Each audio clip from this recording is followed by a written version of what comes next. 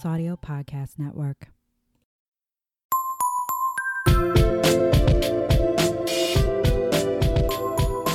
What is up, herstory buffs of all shapes and sizes and genders and sexual identities? Because we love all ya.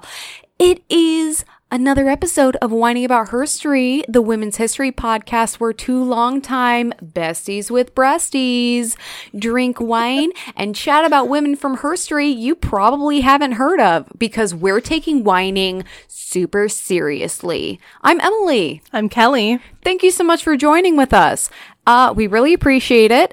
And we're so excited to record. I have had a weird ass week, and so I've got some like manic energy that I'm excited to pour all into badass babes. Yeah. I mean, you've been kind of manic the last few times, so It's been a struggle. We'll see. It's been a struggle, but I'm trying to channel the energy productively into podcasting and complaining about the patriarchy and how hard it is to be a woman. My story is actually not like terrible this time, so we're good. My story is a bummer, but it's not patriarchy heavy. Okay. Yeah, mine's not either. Like, the things that happen to this woman are not like patriarchy based. So. Sweet. You know what? We talk about the patriarchy way too much. It's nice to have an episode that's just about the ladies and not about the ladies overcoming sexist bullshit. Yeah. It's just about them being awesome. And overcoming other things. Yes. So, Kelly is going to introduce our wine this week, and I'm very excited. Yes. Let's do these. We're probably annoying everyone. Chipmunks. All right. So we are drinking. Let's see if I can pull this up.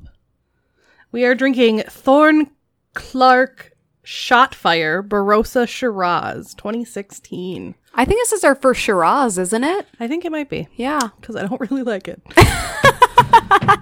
So it says, aims for refinement and achieves a supple balance of ripe plum and currant fruit against a range of sweet spices and fine tannins.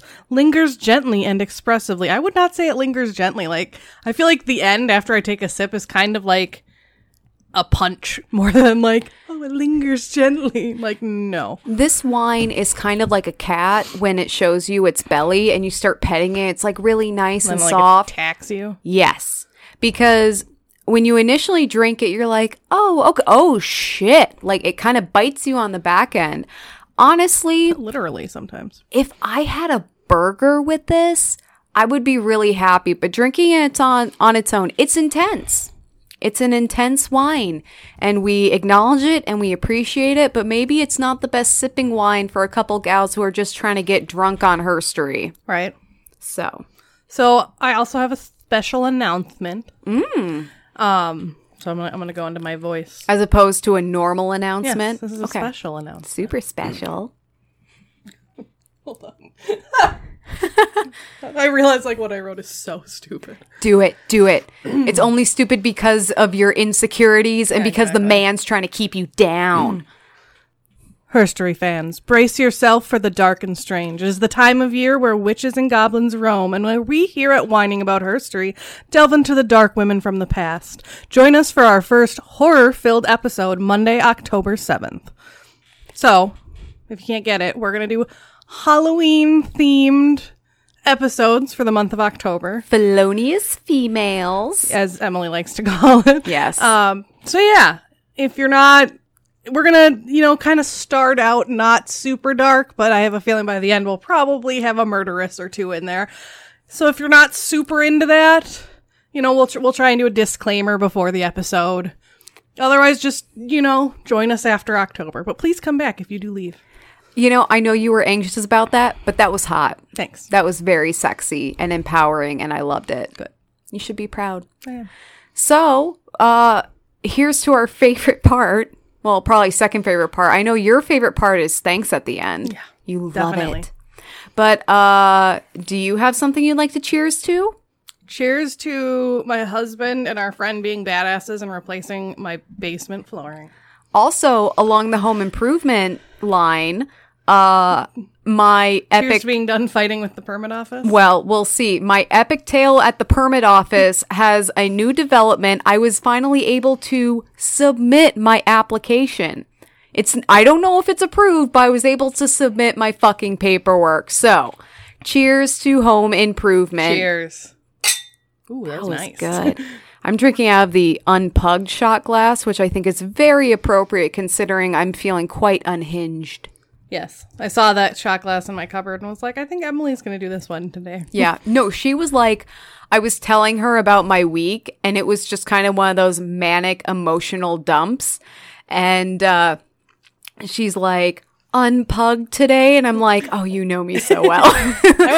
I'm not even insulted. You hit the nail right on the head. That's funny. So I believe I'm starting. I'm fine with that.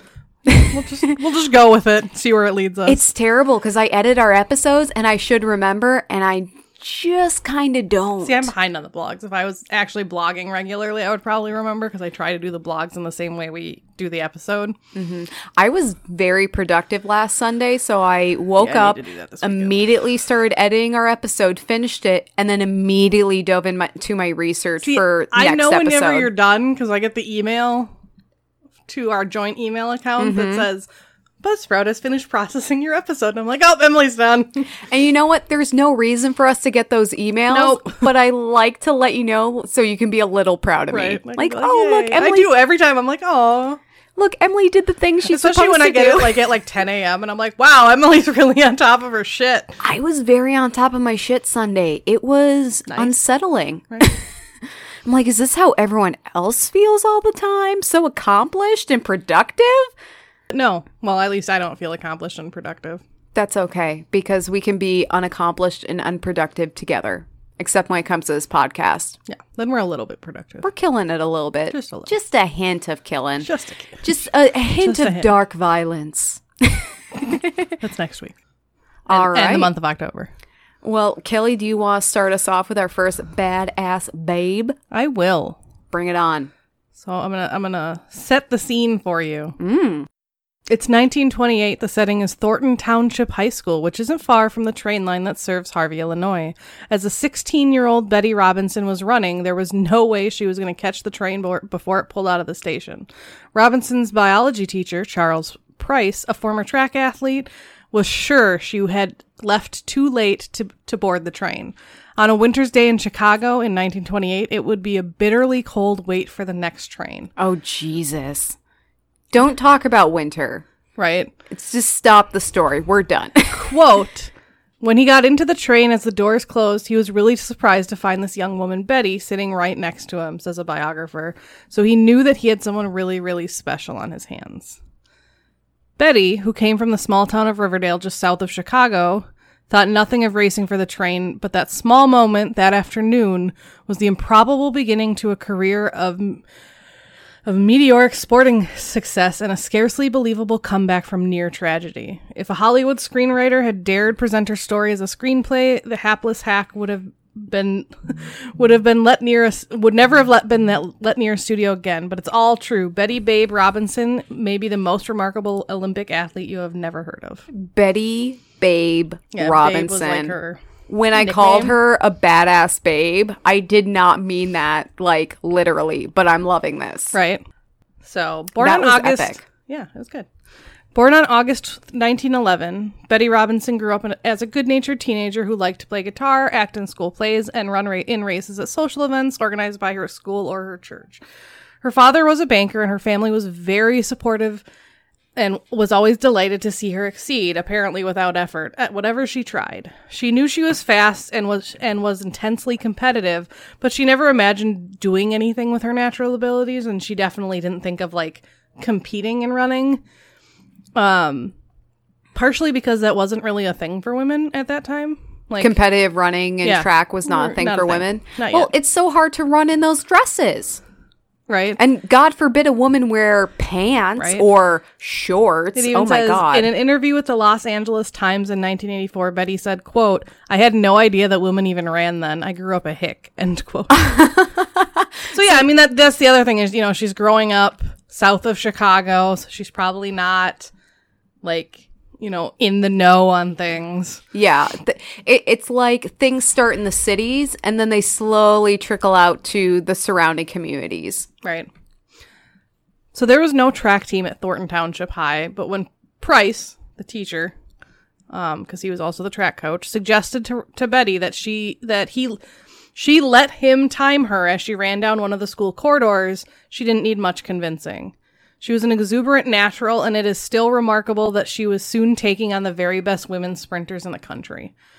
In March, only a few weeks after being discovered, Betty made her race debut in a regional event, finishing second to 20-year-old Helen Feike, the U.S. record holder at the 100 meters. With the worst last name in the world. Right. She was promptly invited to join the Illinois Athletic Women's Club. So this is just a few weeks after, and she's,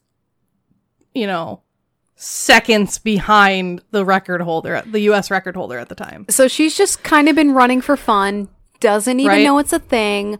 Her teacher happens to see her run after a train and was like, catch let's up. time you. And then was like, oh shit, you're fast. And in 2 weeks, she's like, I'm one of the best in the country. Right. Holy shit. And I think part of it is she's still just doing it for fun. Yeah. She just enjoys it. Well, she's not like, I'm training to be in the Olympics. She's like, I like running. Right. Exactly. I'm already insane. Running is awful. Her second 100-meter race in Chicago. So she's a sprinter, if you can, get that, which is what I did too. Her second 100-meter race in Chicago on June 2nd, Robinson beat Feike and recorded a time of 12 seconds, beating the official world record of 12.2 seconds. Holy shit! The time, however, was not ratified owing to wind assistance, which means they think that the wind was blowing in the direction the runner was running, so it gave them an extra little benefit. So it didn't count as a world record? It did not count. What? Who can control the weather? If I could control the weather, we would never have winter. However, a month later, Robinson traveled to Newark, New Jersey for the Olympic trials. Where they don't have wind. Racing 3 times in 1 hour, she came in second in the final and was selected to represent the United States in the 1928 Olympics in Amsterdam. What? Yep. This story is moving so quickly. 2 seconds ago, she was running after a train. That's just how it is. Oh my God. She's 16. Oh my goodness. Her timing could not have been better. Before 1928, the Olympics hadn't included track and field events for women. Women could swim, they could even compete in archery, but they couldn't run. Because Gertrude Ederle competed in the Olympics. Exactly. Callback. Right. The crossing from New York to Amsterdam on the SS President Franklin took 9 days, and Betty recalled that she loved every minute of it, even training on the makeshift track that ran around the deck of the ship. There were 18 female track and field athletes in the U.S. Olympic team of 280. Sorry, I had to swallow. The team included people like swimmer Johnny Westmuller, who would win his 4th and 5th gold at this event, and apparently went on to play Tarzan. Good for him. So that's cool. Swimming is really good. It's the same as swinging through vines. It's just the water version of that. So it is difficult now to appreciate how well known Betty had become in such a short time, but it is clear she was already a star. Louis Nixdorf, who was a member of the U.S. lacrosse team, kept a journal of his trip and noted on July 13th, quote, "After spoiling a few pictures, we finally succeeded in getting Westmuller, Joy Ray, who's an Olympic bronze medalist, Helen Meany, who's a 3-time Olympic swimmer, and Babe Robinson, Betty, in some pretty fair snapshots. So it's clear that the 16-year-old was certainly in an illustrious sporting company." So she's going from just outside of Chicago to chilling with Olympic champions on a boat. Right. One of her biographers says that the U.S. team got a little bit carried away on the ship. There was a little bit of booze, and there was a lot of food, especially they were partial to ice cream and really indulged. Oh, my God. So some of them ended up gaining an awful lot of weight. That's fucking funny. Perhaps because Betty was only 16, the ice cream didn't seem to slow her down. Good metabolism, being young. Anyways, she was the only U.S. runner to qualify for the final of the 100 meters. Because she was fueled by ice cream. Yeah. Ice cream fuels the soul and the body. Yeah. So there were 4 women seeking to 4 American women. No. Yes. There was an unknown number of women. No, there was 4 American women seeking that 100-meter race, and she was the only one that made it through. Wow. And I'm sure all of those women had been training from it's the birth. S-frame. Like they ran out of that vaginal canal, like Right. like the walls were closing in. So Betty was lining up against 3 Canadians and 2 Germans. She was focused primarily on one of the Canadians, 24-year-old Fanny Rosenfeld, who had set numerous national track and field records in the Olympic trials and who had beaten Betty in one of the heats. Both women had won their semifinals in a time of 12.4 seconds. Like both of them hit that exact time? Yep. Oh, that's intense. Betty may have seemed calm going into the final preternaturally, so for one so experienced and young, she was still 23 days shy of her 17th birthday. Is there an age requirement for the Olympics nowadays? No, because I looked this up, and she's still the youngest person to ever run in this event, but the youngest person to ever complete in the Olympics was like 14. Okay. I thought... It might be like 14 and up. Because I remember when the Olympics were in China, there was some kind of controversy about how old the gymnasts were. I was going to say, that's usually the youngest age group, I would say, is the gymnasts. Well, you're only that flexible for so long, and then you know, the despair and the existential crises set in. You just stiffen up, and everything starts hurting. So, yeah, while externally she may have seemed calm, the fact that she arrived at the starting line with 2 left shoes betrayed her nerves. What? She had to send someone back to the team's base on the ship to get the right shoes and barely made it to the starting line in time. She even considered running barefoot. That sounds like something I would do. Like, I've got everything planned, I'm prepared for everything, and then I wear 2 left shoes because something has to go wrong, and it has to be the dumbest thing possible. Right. So every woman in the race knew that she was making history because, like I said, this is the first time women are running in the Olympics. And the occasion was too much for some of these women. So there were 6. Remember, there's only 6 on the starting line. Right. Yeah. From a crouch position, the starting blocks were not used until 1948. So this is 20 years before starting blocks were a thing. There were 2 false starts, which led to the disqualification of Canadian Myrtle Cook and German Lena Schmidt. Oh, man. Cook burst into tears while Schmidt shook her fist at the starter and apparently swore revenge. Yeah, I would. do too. That being at the Olympics, most people have been training their whole lives for this, and then to not get to compete because of technical bullshit. Right. Biggest fear ever. So now we're down to 4 remaining runners. Yep. That's so sad. Right. Betty was in the lane next to Rosenfeld, which is exactly how she wanted it because she wanted to have her biggest threat in her line of vision. Germany's Erna Steinberg was on Betty's immediate left, and the other Canadian, Ethel Smith, was 2 lanes over. So she was one of the middle 2 runners. I like how they didn't just consolidate lanes. Like, they kept everyone in their exact lanes. Like, well, there's going to be an empty lane here where the girl who swore revenge was, but we're going to just stay where we are. So Steinberg, the one that she's, like, worried about. No, that's Rosenfeld. Steinberg is the other German. Steinberg bounded out of her crouch at the start of the gun with Betty right on her heels. Halfway, Rosenfeld, the one she's actually concerned about, who had started poorly, drew level with the now leading Betty. But the young American kept her focus as the 2 powered across the finish line, both briefly raising their arms in victory. Footage of the race shows Rosenfeld glancing anxiously over at Betty, who faces confidently forward, smiling as if she just had the time of her life. Oh, shit. I'll post that picture on the blog. Like, she doesn't know she won. She's just happy. Like, and yeah, it's a picture and she's looking over, and then the other one, like, Betty's just like straightforward, smile on her face. Like, it's a really cool picture. Have you ever seen those videos that kind of warn against, like, don't celebrate too soon, where, like, someone's running, this is a thing. They're 2 feet from the finish line, they start waving their arms, and someone trip. comes out of someone else comes out of fucking nowhere and takes first, and the other person's always like, what? It's like, don't slow down, because if you're raising your arms, you're slowing down. Yeah, well, here's the thing. Just fucking finish the race. And these videos are never like middle schoolers or high schoolers. They're professionals. Professional athletes. I'm like, you should know. You're competing against the best of the best. Never let your guard down. I'm sure they always think like, oh, I'm so far ahead. Like, it's like, no, you never know. Because some people do. They save all their energy until the end. Take advice from someone who lives in constant fear with her anxiety. Never let your guard down, ever. Never assume you're okay.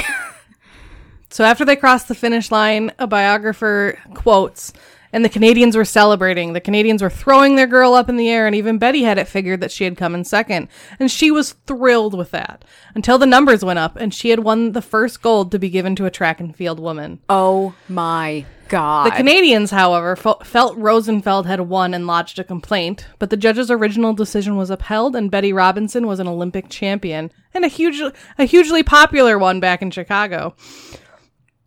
Chicago Tribune reporter William Shire wrote, quote, an unheralded, pretty, blue-eyed blonde woman from Chicago became the darling of the spectators when she flew down the cinder path, her golden locks flying to win. That's cool writing, but can we just point out, whenever these women are written about, it's always about how they look. It started from a Lampe de Gouges who was like, oh, she was such a beautiful woman standing up there getting her, getting executed or whatever.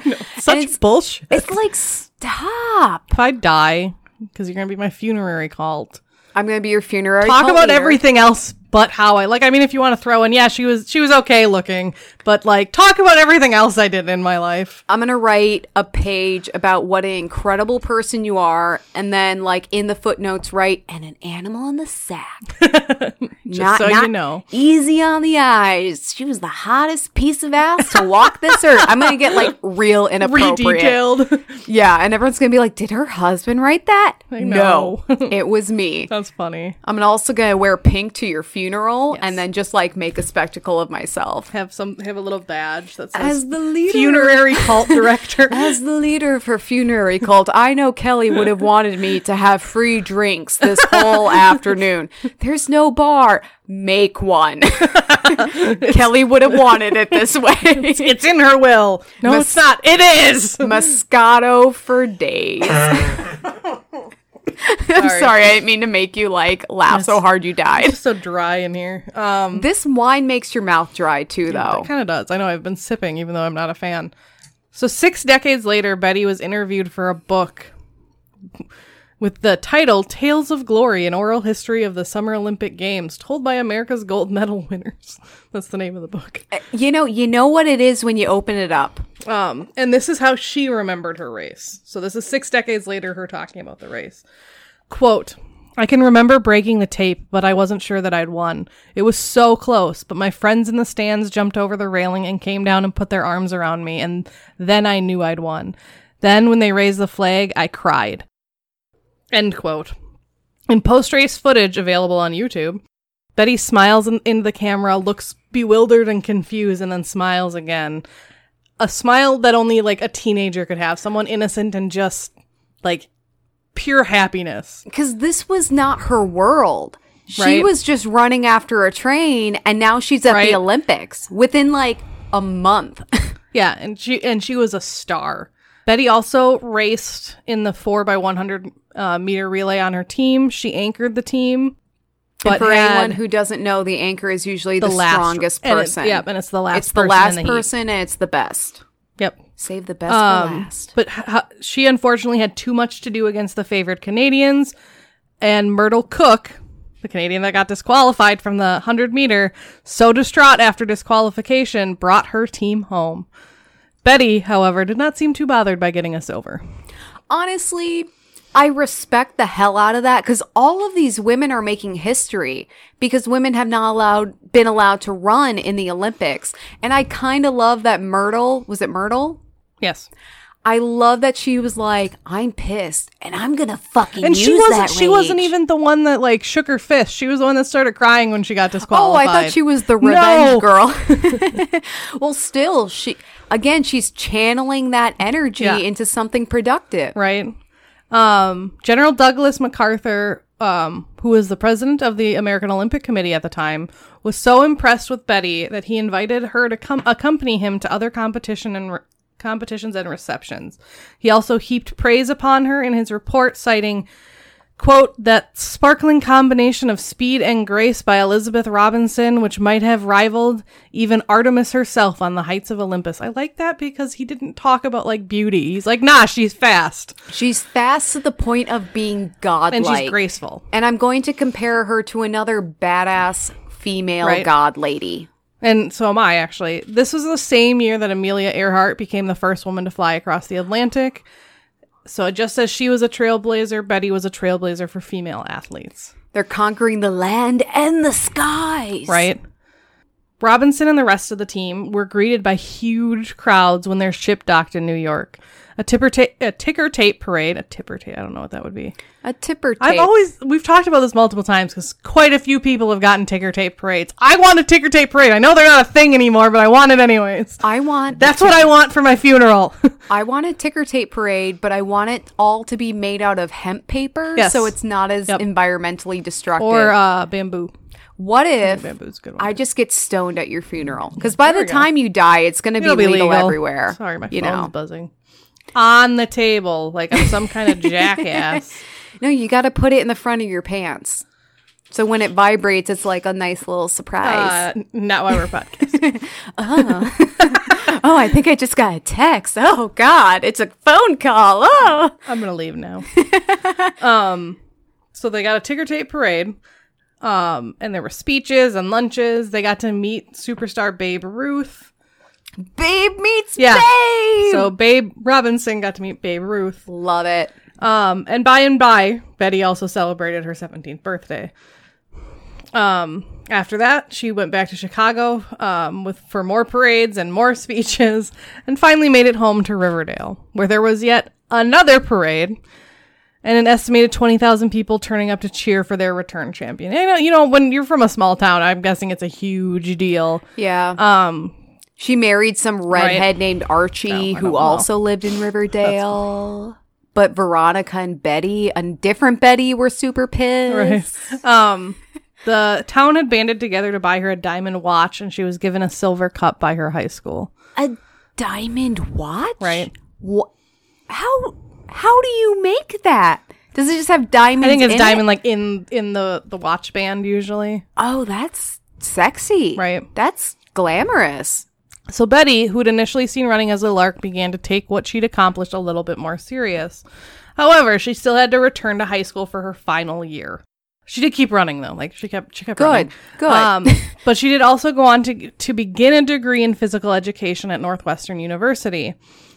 She had an idea that she wanted to coach the 1936 Olympic Games, but before that, of course, she had her sights set on the 100-meter title to defend. Yeah, right. Words are hard when you've been drinking. Yeah.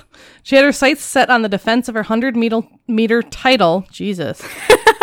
In 1932 Olympics, which was held on the home turf in Los Angeles. Ooh. She continued to run, even in college, setting records in 1929 in the 50-yard dash at 5.8 seconds and the 100-yard dash at 11.4 seconds in Soldier Field, Chicago on a murderously hot July day. I heard murder and I'm like, where is this going? Because I am alarmed. Murderously hot. Fred Steers, chairman of the National Committee on Women's Athletics, probably thought he was being complimentary when he described the, quote, most sensational performances of the meet from the slim, smiling Chicago girl who runs like a man, end quote. Stop. I like that the source that I got this from even says, like, he thought he was being complimentary. Yeah. Well, and here's the thing. It's when women are being written about, it's about their appearance. And if they're really good, they're doing something like a man. Right. Yeah. And so she's like, oh, this girl was, slim and pretty. And she runs like a man, so she's doing good. Like, yeah. No, I'm sorry. And it goes hand in hand with the, you throw like a girl. Well, why does that have to be a bad thing? Right.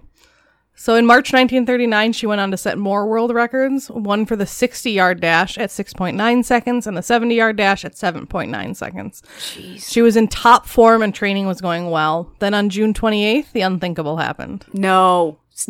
Okay, thank you so much, Kelly, for sharing this story. It has been a pleasure. It's my turn now. It was a hot day and Robinson wanted to cool down. She had been forbidden from swimming by her coaches on the grounds that the activity used different muscles.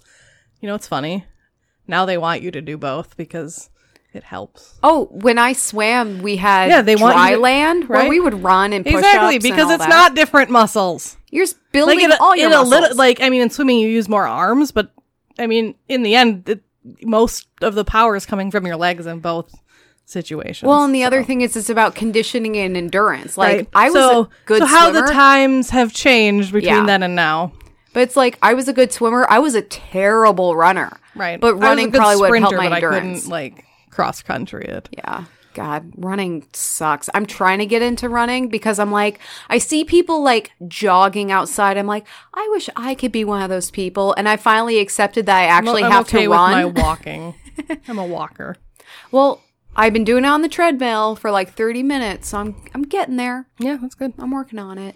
Little steps.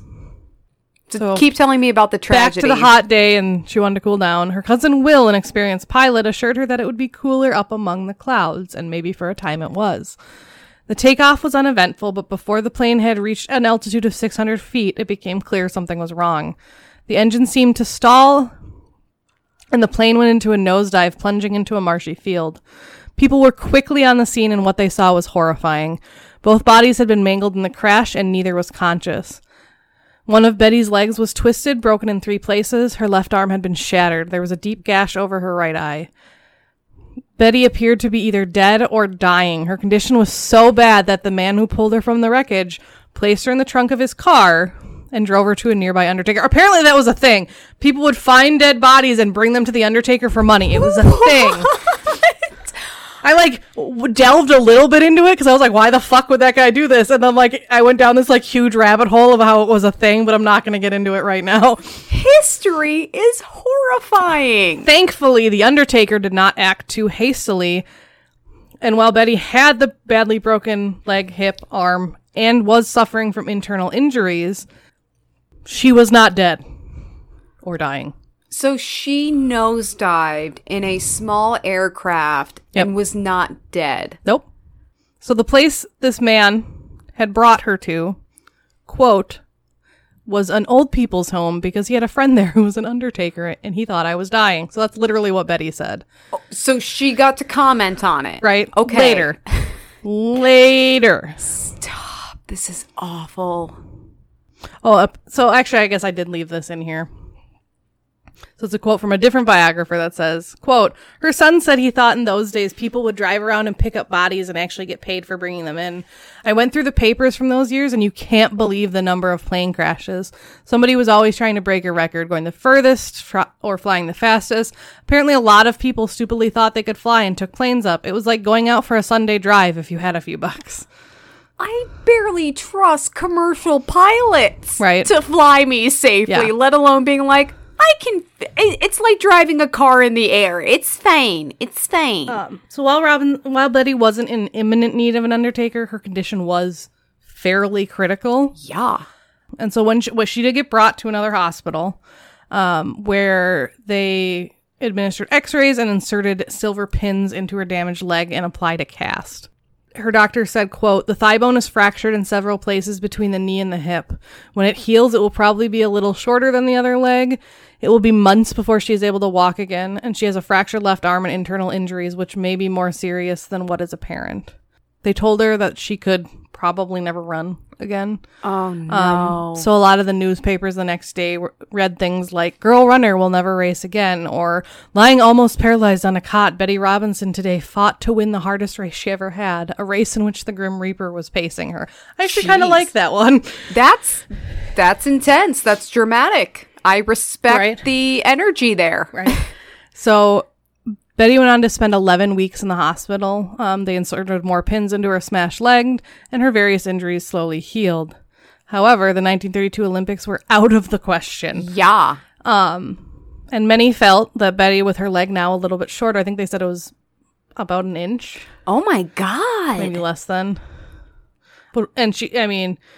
So a lot of people were saying she would never compete again and would walk with a limp for the rest of her life. Like, obviously, she's going to walk with a limp for the rest of her life. Well, She's honestly kind of like my looking to dad. be a You have lot. to get like the shoe that's a different size because one of his legs is shorter for a similar reason. Yep. Except not a plane. That was a motorcycle. But, Betty was having none of this. Betty. She would tell people, of course, I am going to run again. Speaking to Betty's granddaughter, Brooke Dwyer, she said her grandmother did not like to be told no. She was not a fan of the word impossible, and when told she would not be able to do something, she would find a way to make it happen and surprise those who doubted her. This included doctors. So that's what her granddaughter said about her. Get it, Betty I babe. love that. That's amazing. During the weeks after Betty finally left the hospital, she often didn't want to get out of bed. Her brother-in-law, however, had different ideas. Every morning, he would wake her up and just go and take her for a walk, says her biographer. Initially, it was just a couple steps, then start going down the street. And then he eventually was like, okay, how about we run a few steps and then run down the street, and shortly it was around the block and, and while her recovery was slow and painful and expensive, it was aided greatly by the fact that she had trained so hard prior to the accident. She said in later years, quote, "The doctor said if I hadn't been in such good condition, I wouldn't have come out of it as well as I did." During her recuperation, she found that she could indeed still run. Quote, "Not as fast as I used to, but fast enough to make a team," she said. Wow. She decided to try for the Olympic team that would travel to Berlin in 1936. So she returned to the IAWC, so the Iowa Athletic Women's Conference? I don't remember. Competition? Something like that. Collaboration? I'm going with collaboration. Cucumber? Any number of C words. So basically she returned and began training again. Because of her injury, she was unable to get into the starting crouch, so competing in the individual 100-meter was impossiter. So she couldn't even crouch down enough to start. Yep. Oh my God. However, as a member of the 4x100 meter relay team, she would not have to crouch as long as she wasn't the first runner. Quote, "It was really a struggle to make the team in 1936, and I had to work overtime. But through a combination of determination, skill, and experience, she won her place. She was still only 24, though now the oldest member of the relay team." Yeah, Olympians are not very old. They're usually in their early 20s. Yeah, like you turn 25 and it's like, move over, Grandpa. Right? So while Betty had recovered, that was not the only obstacle she ended up facing. While the U.S. Olympic Committee... Oh, I forgot. There's a little bit of bullshit patriarchy in here. Damn it. So close. While the U.S. Olympic Committee funded the men's track and field team, they told Betty and the other team members that they had to come up with their own travel money. What? Her medical bills had obviously taken a huge toll on the family, and her father had lost his job, and the Great Depression was in full swing. Oh my God. She had to pretty much sell everything she owned. She sold all the ribbons and pins she had collected from the 28 games, though she held on to her gold medal. She found work as a secretary and saved what she could. It turned out to be enough. She made it to Berlin, and apparently it was evident that she was happy about it, as the New York Times nicknamed her Smiling Betty. Aww. But she wasn't in Berlin to smile. She was there to run. She knew it was likely her last Olympics, said her biographer. She had this feeling that she was meant to be there at this particular moment in time. The German relay team, who had set a world record in their heat, was favored to win, and indeed, they had a lead of 9 meters coming into the final leg, with Betty just behind for the U.S., but the Germans' last handover was disastrous. Anchor runner Ilse Dorfeld received the baton smoothly, but then dropped it as she changed from one hand to the other, which is something they tell you never to do. I did 100-meter relay races, and they're like, don't change hands because of this. Yeah, you're so likely to drop it. I remember I did track and field for a little bit, and yeah, the baton thing was so stressful because if you drop it, you're are you immediately fucked? disqualified. Yeah. Yep. So the German team was immediately disqualified. Betty handed it over to Helen Stevens, who had already won the 100-meter, and the U.S. won in 46.9 seconds. Betty had won another Olympic gold and was certain her team would have won even if the Germans had not made the bad handoff. I was going to say, like... She actually was quoted as saying, I wish they, the German women, hadn't dropped the baton. Helen was the faster and we would have won anyways. That's literally what I was just going to say, because when you're at that competitive level, it's not about winning on a technicality. No. It's about the spirit of competition and proving you're the best. And if you win on a technicality, you're not proving you're the best. You're proving the other person fucked up so royally that it wasn't even a contest. Right. You could have walked the rest of the way. It wouldn't have mattered. Right. In a lot of her interviews, she said that she felt incredibly lucky to be there and to be getting another medal at all. She did add, however, that it had been really hard to watch the 100-meter race and not, be able to compete in it. Right. Well, knowing she would have at least been able to participate had it not been for this horrible, bizarre accident. Who goes up into a small plane because you're hot? Like, that's insane. And I'm not trying to blame her. It was like 1930. I don't know. I'm just saying, like... What else are you supposed to do when you can't swim? Air conditioning, I don't think was invented yet. But that opportunity, think of an opportunity where someone's like, hey, I've got a small plane over there. Do you want to go up for 10 minutes before your thing? That doesn't happen. Right. I could ask Dave. He probably would take me up. Oh my God. Don't do it. Don't do it. Small planes are death. So Betty retired from running after the 1936 games, though she stayed involved in the sport. She was an AAU timekeeper for very many years and was also an active public speaker, lecturing at different athletic associations for women and girls to promote women's running. She did eventually marry a businessman named Richard Schwartz, and they had 2 children together and lived quietly in Glencoe, which is on Chicago's North Shore, where she worked at a hardware store for many years. Good for her. Yeah. In 1977, Robinson was inducted into the USA National Track and Field Hall of Fame. She said, quote, I suppose most Americans don't recognize me. It happened so long ago, I still can't believe the attention I get for something I did so long ago. End quote. She has yet to be included into the United States Olympic Hall of Fame, though her granddaughter says she was not particularly bothered by the lack of recognition. Quote, I think her family has been more disappointed than she ever was. Aww. But hey, we're calling you out, U.S. Hall of Fame. Right? Like Olympic Hall of Fame. Fame. That's bullshit. Come on. Do this. She was the first woman in track to win a gold medal. Right. Like, come on. Come on. And then she came back to win another gold medal after having this horrific plane crash. Like, seriously. Why are you talking about this? Right. Just do it.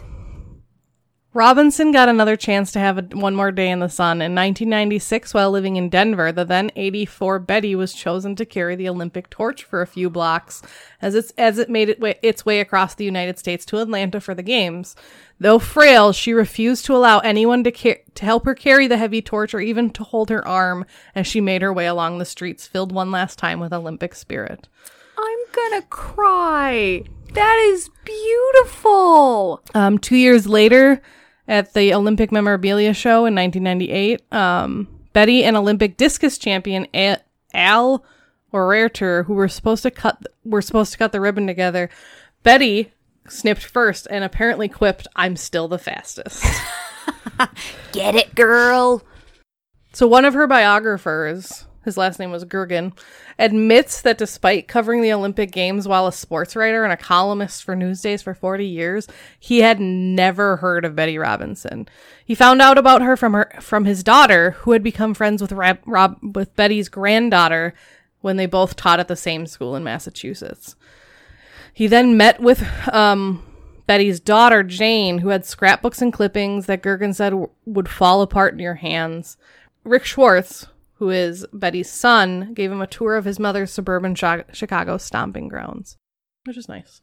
So this guy's job... Who was a sports writer, and he had never heard of her. Yeah, his job is to write about sports and Olympians, and he'd never heard of her. Yeah. On May 17th, 1999, Betty Robinson died. She was 87. She had been diagnosed with cancer and had been struggling with Alzheimer's for a few years.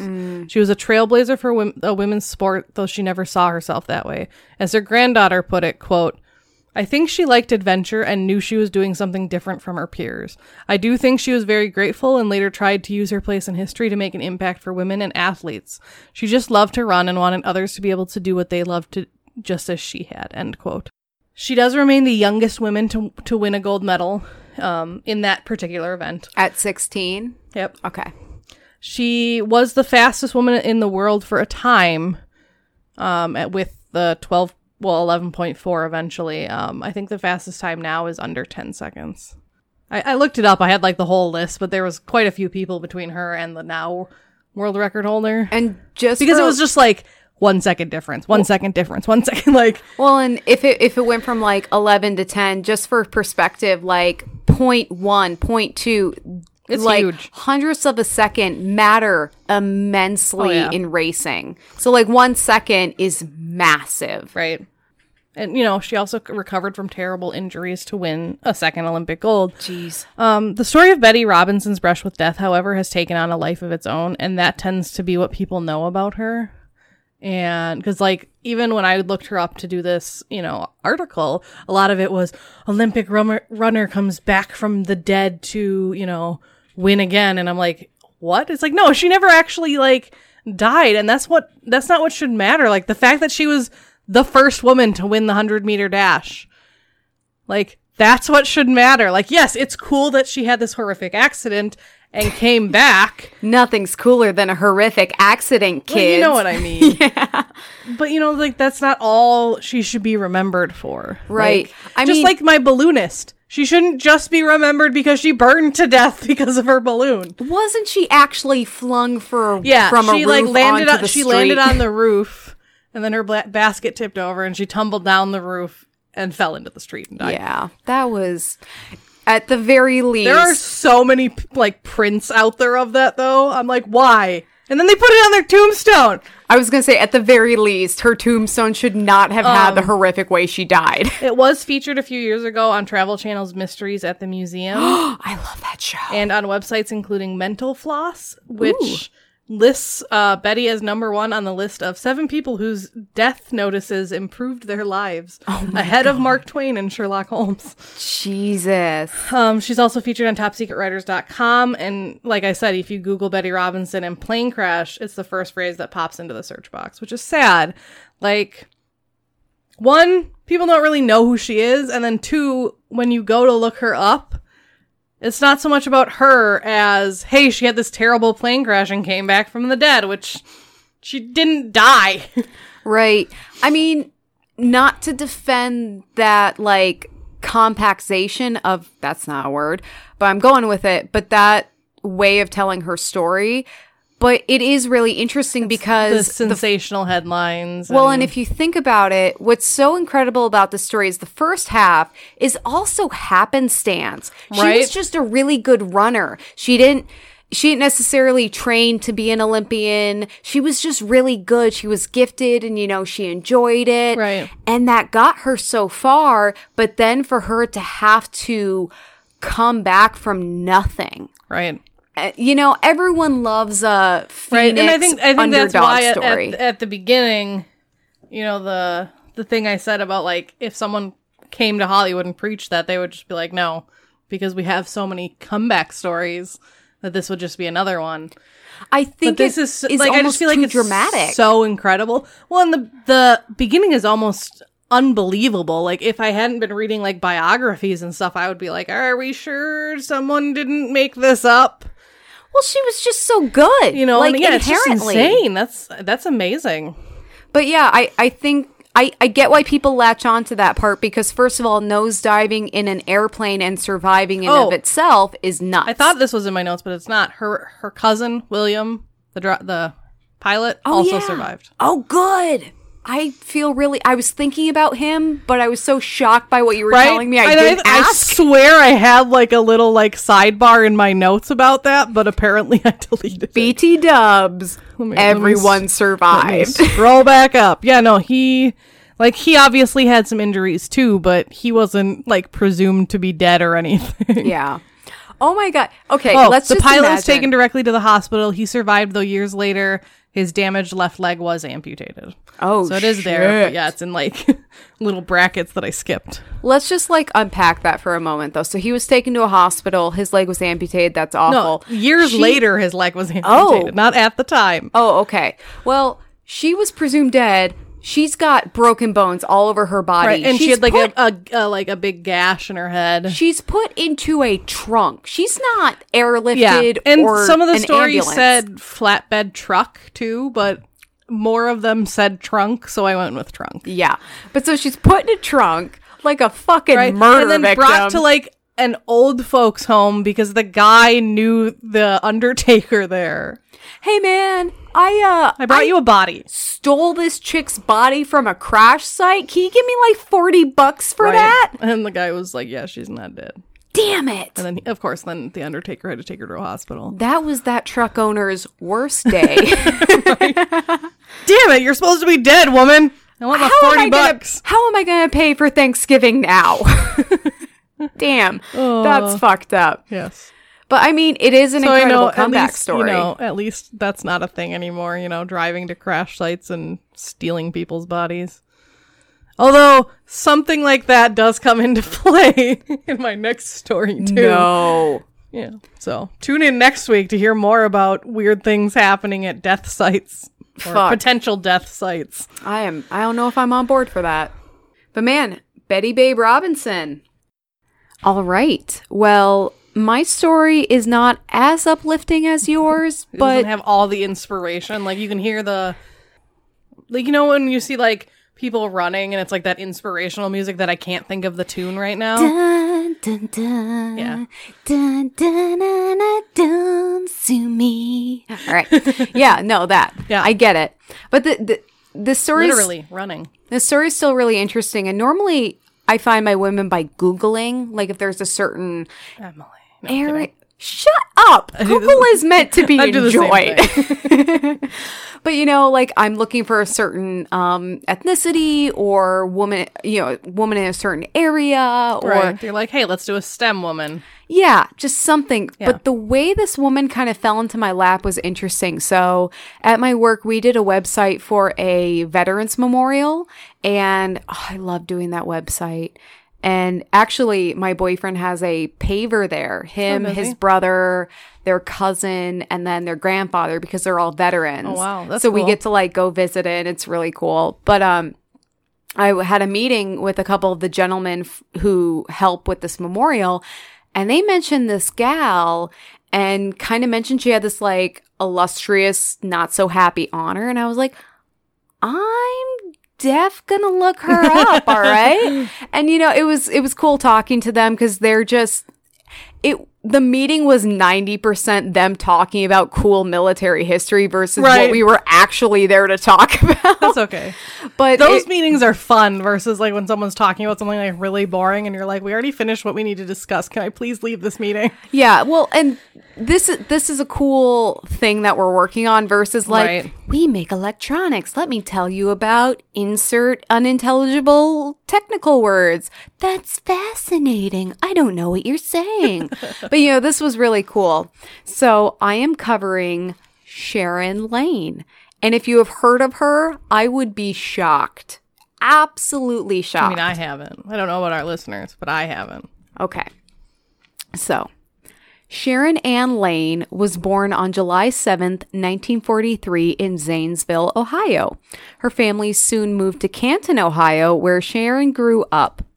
She graduated from Canton South High School in June of 1961, and as far as anyone can tell, she had a typical childhood and upbringing. Okay. There really wasn't much on that. Right.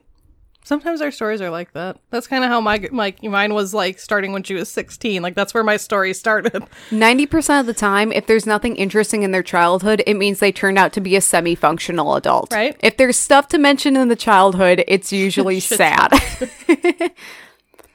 So after graduating from high school, Sharon pursued a career in nursing, attending Altman Hospital School of Nursing and graduating in 1965. Nice. After graduation, Sharon worked at a local hospital. 2 years later, Sharon decided to go back to school, this time for business, at Canton Business College. And after completing 3/4 of the program, Sharon answered the call to serve. So just a little overview. She has basically lived her entire life in Canton, Ohio. Right. That's where she lived. That's where she got her education. That's where she's worked. Canton, Ohio. And for our international listeners, Ohio, I'm just going to say it, pretty unremarkable. It's in the Midwest. It's a flyover state. It's we're there. a flyover state, basically. So You know what? we have the Mall of America. We have the Mall of America. We also have the Mayo Clinic, which is kind of a big deal. Yeah, but now there's like one in Florida and Arizona too. So it's like Yeah, but we're the original OG Mayo Clinic, bitches. But yeah, Ohio, flyover state, lots of corn. So here's a little background on what was going on while Sharon was growing up in Canton, Ohio. When Sharon was 12 years old, In the rest of the world. in the rest of the world, outside of Canton, Ohio, when she was 12, the Vietnam War broke out. And for those of you who don't know, the Vietnam War was not a great time. 2 years before that, the Korean War had just ended. So Sharon lived much of her life during wartime. Thing was technically within the sphere of the Cold War. Yeah. Yeah. Yeah. And basically, Russia and the U.S. used Vietnam as their like puppet to fight each other, but not really fight each other. Yeah, it was all about stopping communism, but it was kind of... If you find any of this interesting, just go like look up the Cold War and Vietnam and like all the stuff. It's actually like fairly fascinating. Yeah, and really heartbreaking at the same time. As we're already alluding to, this is about the Vietnam War, but not about the Vietnam War. I'm excited to hear about this. Yeah, we'll get into it. So she's growing up most of her life during wartime, which I feel like a lot of people around a lot of people around our age can relate to. Yeah. Because it's kind of the same where it's kind of a war you don't think about a lot, but it's there. Yeah. And the war not everyone agrees to. Yeah, so because I think Vietnam was like very much like that. Well, in 2003 is when Desert Storm ended around the time we were alive. We were born. Yeah, so it was Desert Storm 2. Yeah, but since 9/11, people in our age range have been acutely aware of the news and foreign affairs and war and battle and service and all that. And the fact that we still have deployed troops overseas. Yeah. So... Sorry. Tangent. No, you're fine. All of this is about relating to women. Even though they're from hundreds or thousands of years before us, there are elements of these stories that we can all relate to. And I think that's where the heart is. Oh, yeah. You know? And we tangent a lot when we drink wine. It's okay, which is though. Every episode. It's okay. So I couldn't find anything about Sharon's motivations for joining the military. Many women joined out of a desire to serve their country, to help the soldiers who were being wounded and killed, to receive benefits or an education, and maybe others were just kind of looking for direction. Yep. There are a billion reasons to join the military, all of them valid as long as you're not just trying to be a dick. That goes without saying. But I don't know why she joined, but she did.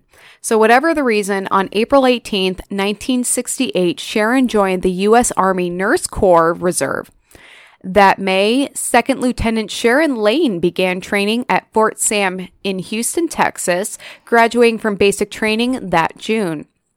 3 days later, Sharon reported for duty at the Army's Fitzsimmons General Hospital. General Hospital in Denver, Colorado.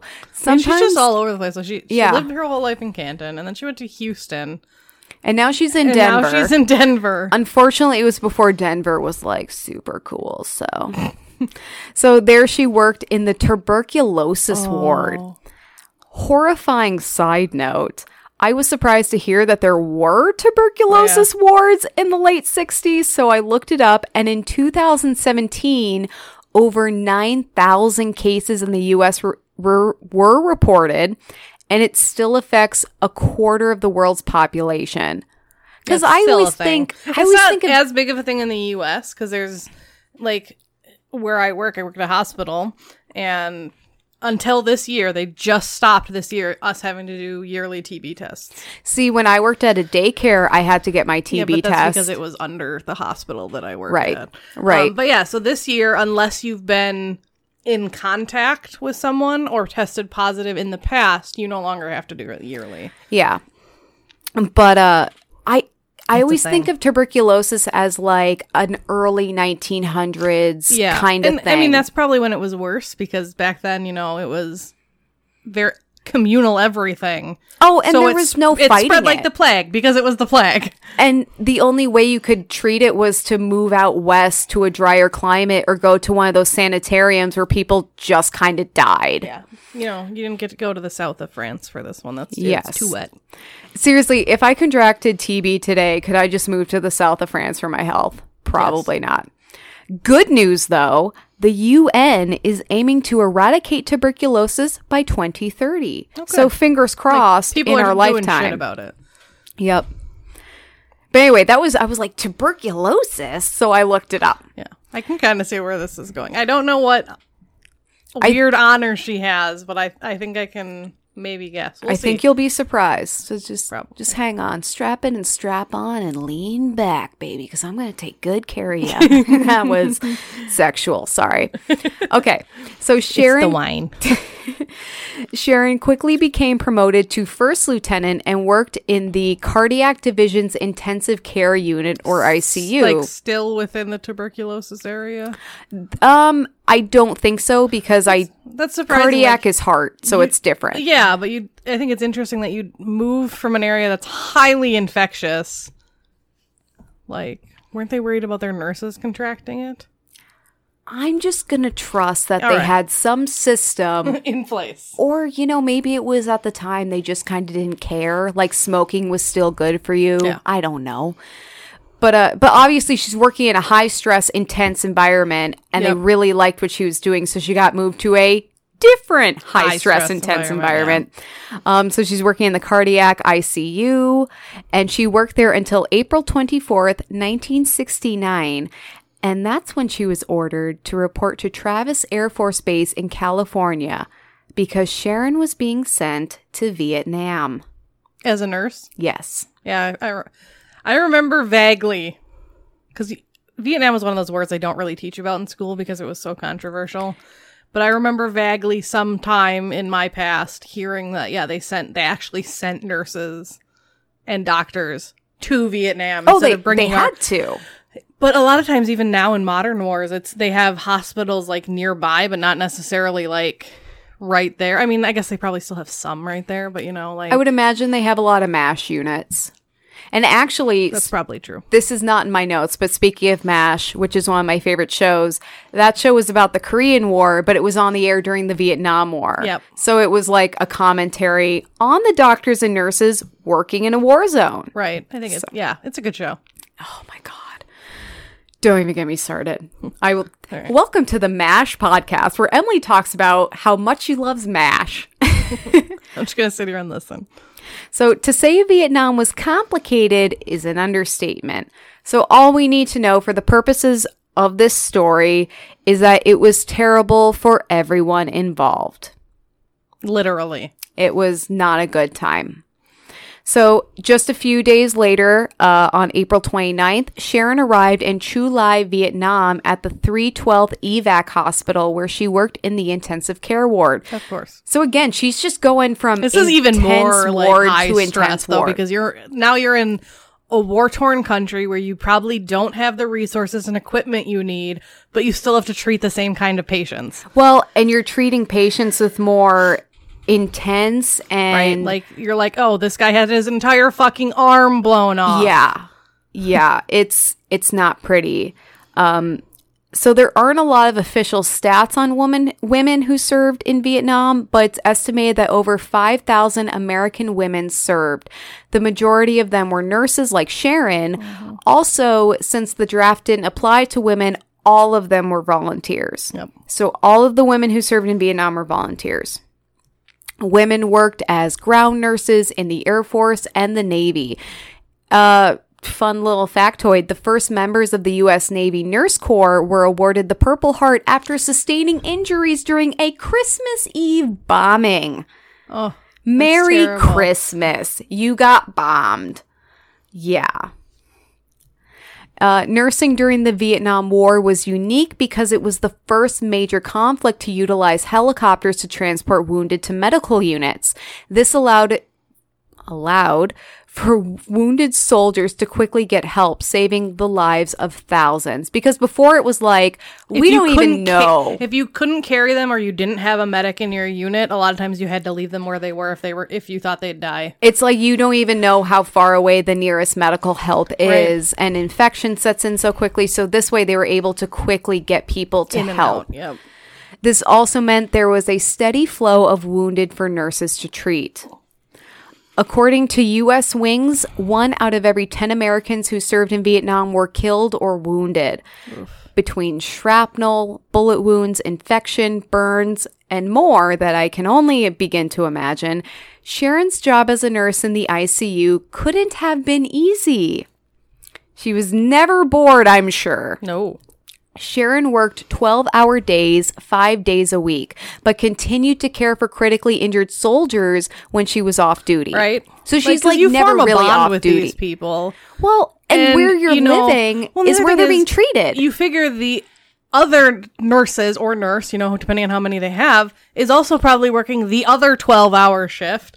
And so it's like, sometimes with certain patients, if they need bandages changed, it's just going to be easier for you to do it yourself if you know the patient. Yeah, it's... Right? It's not like you can just be like, oh, I'm going to go to the mall and forget about my patients for the weekend. Right. That doesn't happen. Yeah, like, as stressful as my job can be when, 4 or 5 o'clock rolls around... Especially on Fridays. Oh, thank God. TGIF. But, I get to let that go. My email doesn't exist. My coworkers don't exist. Like, I get to disconnect. But you are in a fucking war zone with wounded, and they are being treated where you're camped out. Right. How can you forget? Yeah. How can you disconnect from that? And then I'm sure that messes with your head, which I'm not even going to get into. Right. American nurses also commonly volunteered in the communities around them, helping the local people. Aww. So they go into the local villages like, hey, you feeling okay? Let me check you out. So it's not just the soldiers they're helping. They're helping, like, the communities around them. Yeah, which wasn't always safe. Yeah. So despite difficult conditions, demanding work, and a constant stream of wounded, Sharon was a positive presence and adored by her patients and comrades. And, like, I read in some places she was always just like this peppy, chipper lady who was like, yeah, I got this, no problem. Like, just a positive, friendly presence. Sharon had been offered transfers to other wards, but she chose to stay in the intensive care unit. Yeah. In Vietnam? I assume they were other wards in Vietnam. Okay. Because I'm sure they weren't like, hey, you're really good at this. Let's send you back home. Like, you have a tour of duty that you have to serve out. Yeah. That's what I figured, but I just wanted to check. Yeah, but they may have been less intense. Like, she's working in an ICU in a war zone. We'll move you to the hospital where we send the ICU patients once they're slightly better and can travel. Once they're stable, right. So she's like, nah.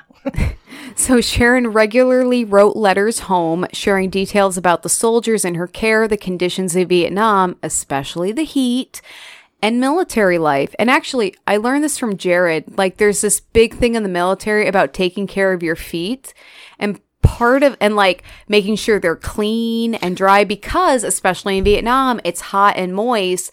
And if you don't take care of your feet, you get blisters and you can't walk, and it gets real bad real fast. In the wars that there were trenches, there was trench foot. Yes.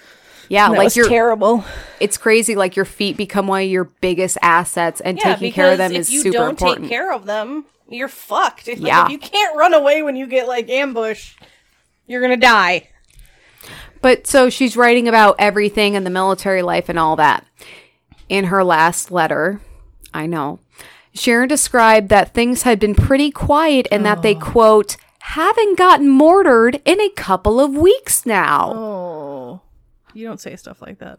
Just, it's been pretty quiet. We haven't had a mortar for like 2 weeks, so that's cool. And this becomes a part of your day to day. So you just kind of offhandedly say, it's been a pretty easy week. We haven't gotten bombed or anything. Well, it was the one reporter I covered. That's what she said. Is she was like, "Oh, it's a nice night. There's no bombs falling." I'm like, Jesus. So, In her typical upbeat fashion, she signed it, "See you sooner." Kelly's face. That's so cute and so sad. Kelly's face. I might start signing my text that way. Just like, "I love you, see you sooner." But it would bum me out too much, I think. Yeah. But it's cute because it's not "see you soon," it's "see you Yeah. sooner." It's like, oh. It's like, "I love you more." You hang up first. No, you hang up first. That's so cute. Yep. 4 days later at 6:05, so that's 6:05 in the morning, military time. I know you know, but our listeners might not. Because at your hospital, you guys run on military time. When I worked at the daycare and we had parents from the clinic come in, they always did their times like military 15, style. 30, yeah. Yep. Like, "Oh, yeah, pick up this 1,500 hours. It really depends on like where you work in the hospital. But because I work with nurses, it's military time. Yep. Because their shift, it's easier for shifts if you run on military time. Well, and the last thing you want is someone's coming in at 6 a.m. for their surgery. And it's like, "Oh, I thought you meant 6 p.m. Right. It's like, no. I'm at home. I'm eating Cheerios. You're not supposed to eat before surgery. No. Okay. So at 6:05 in the morning on June 8th, 1969, a rocket hit the 312th evac hospital. Yes, a rocket. What? I clearly know nothing about war because I was like, "What? In Vietnam there were rockets?" Yeah, that's interesting. Yeah, I learned so much doing this podcast with you. Sharon suffered fatal fragmentation wounds, so like shrapnel of shit just blowing everywhere. The attack left 2 dead and 27 wounded. This was just 1 month shy of her 26th birthday. She was younger than us. Yeah. She's just a sweet baby angel. A memorial was held in Chu Lai 2 days later for those. She died. She did. Fatal fragmentation wounds. Yes. Okay. A memorial. I wasn't sure if you meant like two other than her. I know. I'm sorry. No. I keep interrupting. I appreciate that you're clarifying though, because our listeners might have the same questions. So I acknowledge you and I appreciate you. Because empowered women empower women. We have to say it at least once every episode. It's like we're getting paid for it. We're not, but I'm treating it like we are. A memorial was held in Chu Lai 2 days later for those killed in the attack, followed by a Catholic mass. Sharon was buried with full military honors at Sunset Hills Burial Park, which is such a jazzy alternative to ceremony. Burial Park. It has an air to it. Funerary cult. Yes. So Kelly is going to be buried in a burial park as head of her funerary cult. I decree it. Right. So she was buried back in her hometown of Canton, Ohio. Good. I'm glad you got to go home. So this is kind of off topic of her, but 27 wounded. Did any of them die, or was it just the two? It was. 2 people were killed, 27 were wounded. Those were like the final stats of the attack. That's what I was wondering. Yep. So, legacy. And this is kind of a weird legacy for me, so just bear with me. Sharon was posthumously awarded the Purple Heart Bronze Star with a V device, which signifies that it was awarded for an act of valor, which I just learned. I didn't know what a V device meant. I thought it was maybe Vietnam. But basically, she was... or the Purple Heart for being, injured and killed in the attack. But also she was recognized for all of her amazing service up until that point. Right, and how many people she probably saved. Yeah. I found very conflicting statistics on the number of American women killed in Vietnam. So I mentioned at the beginning of this bit that those 2 gentlemen who help out with the memorial had told me about her. And they had mentioned Sharon... and that she had the distinction of being the only American woman killed in the Vietnam War at all, which I found was definitely not true. I found a list that detailed at least 7 American women who died serving in Vietnam, one of whom started her military career in World War II. So she had served in World War II, Korea, and Vietnam, and she died because she suffered a stroke. She was shipped to Japan for treatment where she died. Oh, that's She was like in her 50s. I didn't write her name down. It was kind of one of those if I remember. But I was like, that's like, yeah, you're serving in 3 wars in your lifetime? Damn. Maybe it was killed in combat? Because that one, having a stroke wouldn't be considered killed in combat. Right. Well, however, Sharon was the only woman who was directly killed by hostile fire. So it's kind of the same. So maybe they were a little confused about that, but that is her dark distinction. Sharon was undoubtedly a wonderful person, but that's not really why I'm covering her. I looked her up because of an insane and incorrect statistic that someone randomly told me, but her life, her experiences, and her service were shared by so many women serving in Vietnam. And I feel like she represents their struggles and their sacrifices because, as we talked about, she grew up in middle America in the same town her whole life. She served for her own reasons. She went to Vietnam. She did her absolute best. She was a credit to her Everyone unit, loved her. And she didn't make it home. And that's so sad. But there's so many women who I'm sure can identify with her story. So she was kind of my catalyst to talk about women in Vietnam in general. And I'm not dismissing what you're saying, but unfortunately, Vietnam in general is probably the least talked about war, period, because it was so controversial at the time. And there are so many people that are upset by the way they acted when our soldiers came home because they did not treat them very nicely, especially people that volunteered. So I know, like I said, I don't think they really cover it in history classes. At least maybe they do now, but I don't remember it being covered. Or it was very like, this was the Vietnam War. Moving on. I remember talking a bit about the Vietnam War growing up. And this is just from my own anecdotal experience. It means nothing, but I would almost say the Korean War is more forgotten because I feel like we skipped from World War II to Vietnam. But those 2 wars have a lot of weight to them. And like I said earlier, the whole Cold War era was just this whole thing that was Russia versus the US. And they basically used those 2 wars specifically as pawns to feel each other out, and it's terrible. Well, but what I was getting at is if Vietnam is one of the least talked about wars, or even Korea, women tend to be even less talked about than men in the military. Right. So yeah, these women deserve recognition because they were there too. Yeah. At this time, they probably weren't on the front lines. Not through choice. Just saying. Most of the women who did serve were nurses, but there were some women in combat roles. Not many, but there were some. But they didn't allow women on the front lines until recently. Yeah, within our lifetime. Which is sad. Which is short. Because, we're young. I'm still clinging to that. I got carded when I bought my wine, and I was so happy. Because normally I whip out my ID immediately, I'm not going to give you the opportunity to not card me. You're carding me regardless. But he asked for my ID. I come with my husband, and he's older than me, and he looks older than me, and no one ever asks questions. Yeah.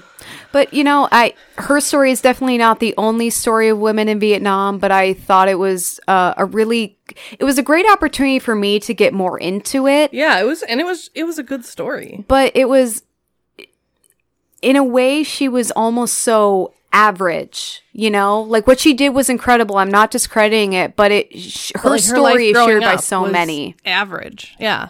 I've got 2 more things for my legacy, so I'm just going to burn through them real quick.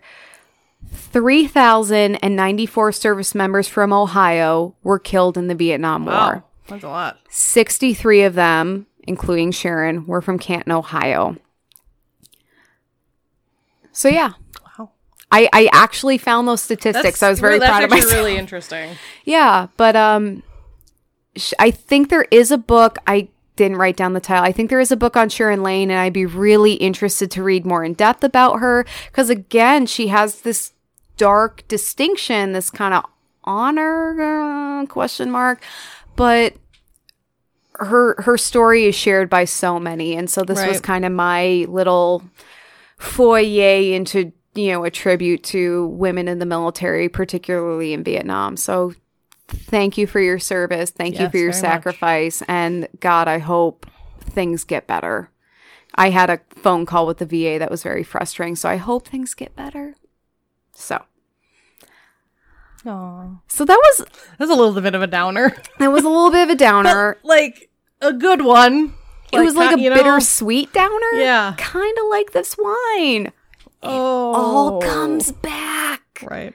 So now this is the time where Kelly and I tried to salvage our emotional states by saying what we're thankful for. See, but my thankful for is also what I cheersed about, so I'm done. Okay, well, I'm skipping mine. I will go first. I'm really thankful. So Kelly and I last weekend did the Suicide Prevention and Awareness Walk. Out of the darkness. Out of the darkness. And this is our third year doing it. Finally joined my team on like Tuesday after the walk. I did? Yeah. They must have like added you in. What? But, probably because I filled out my thing. But I was like, huh. All right, then. I work somewhere where we build websites, and I could not even appropriately register for a walk.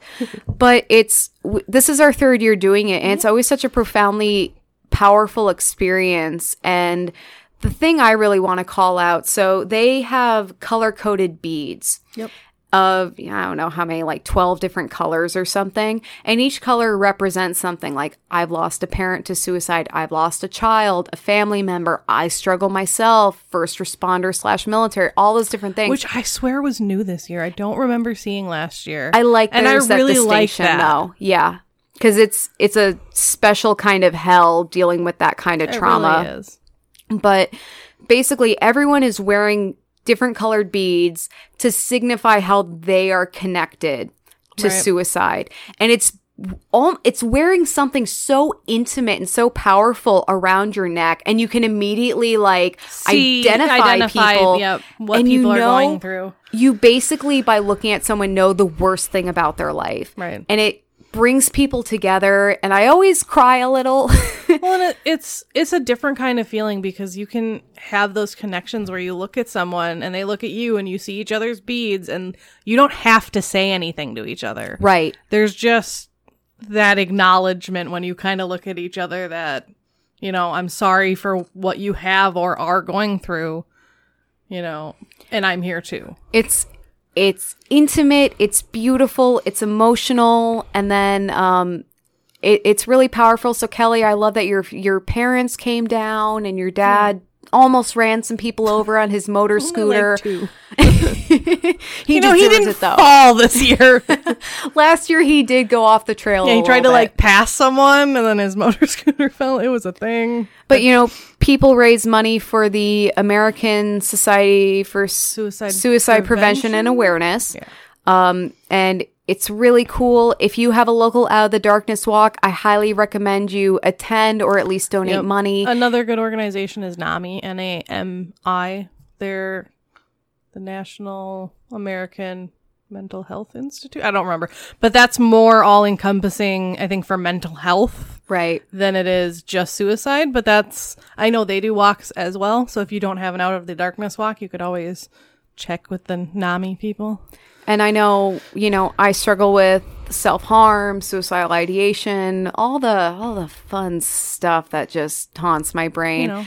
That's the underside current of our podcast that we just don't talk about because we both deal with it. Well, and we mention it. I mean, I don't think we're really That's true. We're not like, no, I never feel anything. No, I've totally never wanted to just ram my car into a wall or anything. No. But, it's a really cathartic experience. And hey, if you're listening, if you struggle with this, you're not alone. We get it. We feel you. If you ever need to reach out, please do. There's the suicide hotline. There's the text number. Unfortunately, I do not have those written in front of me because I'm garbage.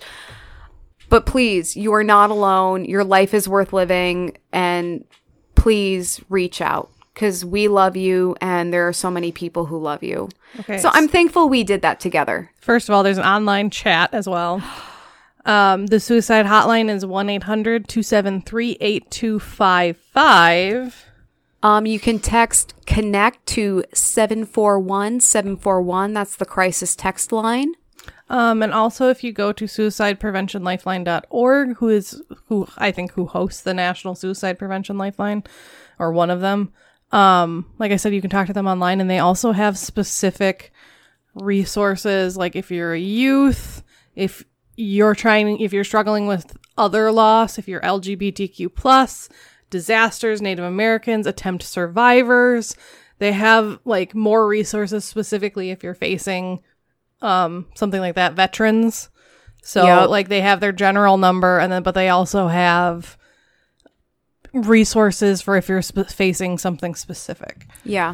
And even if you're not struggling with this, if you have someone in your life, and statistically you probably do, who is struggling with these issues, please look up the best ways to help them, because telling them to get over it or exercise more or telling them that other people have it worse are all the worst possible things you can do. So seriously, be proactive, because you never know when someone's going to come to you and be like, I feel like I want to die. Right. Don't blow them off. Listen to them. And we're not saying you are, but sometimes people say that and they may sound like they're joking, and they're not. It's a subtle cry for help. Yeah. Check in on your friends too, because we do not always reach out when we really need it. I'm so fortunate. Here's what the other thing I'm thankful for, Kelly. I'm so thankful that I can text you whenever, just being like, I really feel fucking awful and I just need to talk about it, and I know you're there for me. Yeah, and I know I did that last week or something too, and yeah, it's nice just knowing that. You can always email us. We're really good about emailing back. Yep. So thank you so much for listening. I know this episode ran a little long, but hopefully it was worth it. Please like us on Facebook, Whining About Herstory, Instagram, WAH Pod, Twitter, WAH_pod. Our website is whiningabouthherstory.com. It moved recently, so if you were following it before, you might have to go to it again and resubmit your information, because we were hosting it through one thing and now we're hosting it somewhere else. It's better now. And also feel free to email us, whiningabouthherstory@gmail.com, and we'll write back. Or if you just want to talk and don't want a response, just to blurb your feelings out there in the world, we'll read.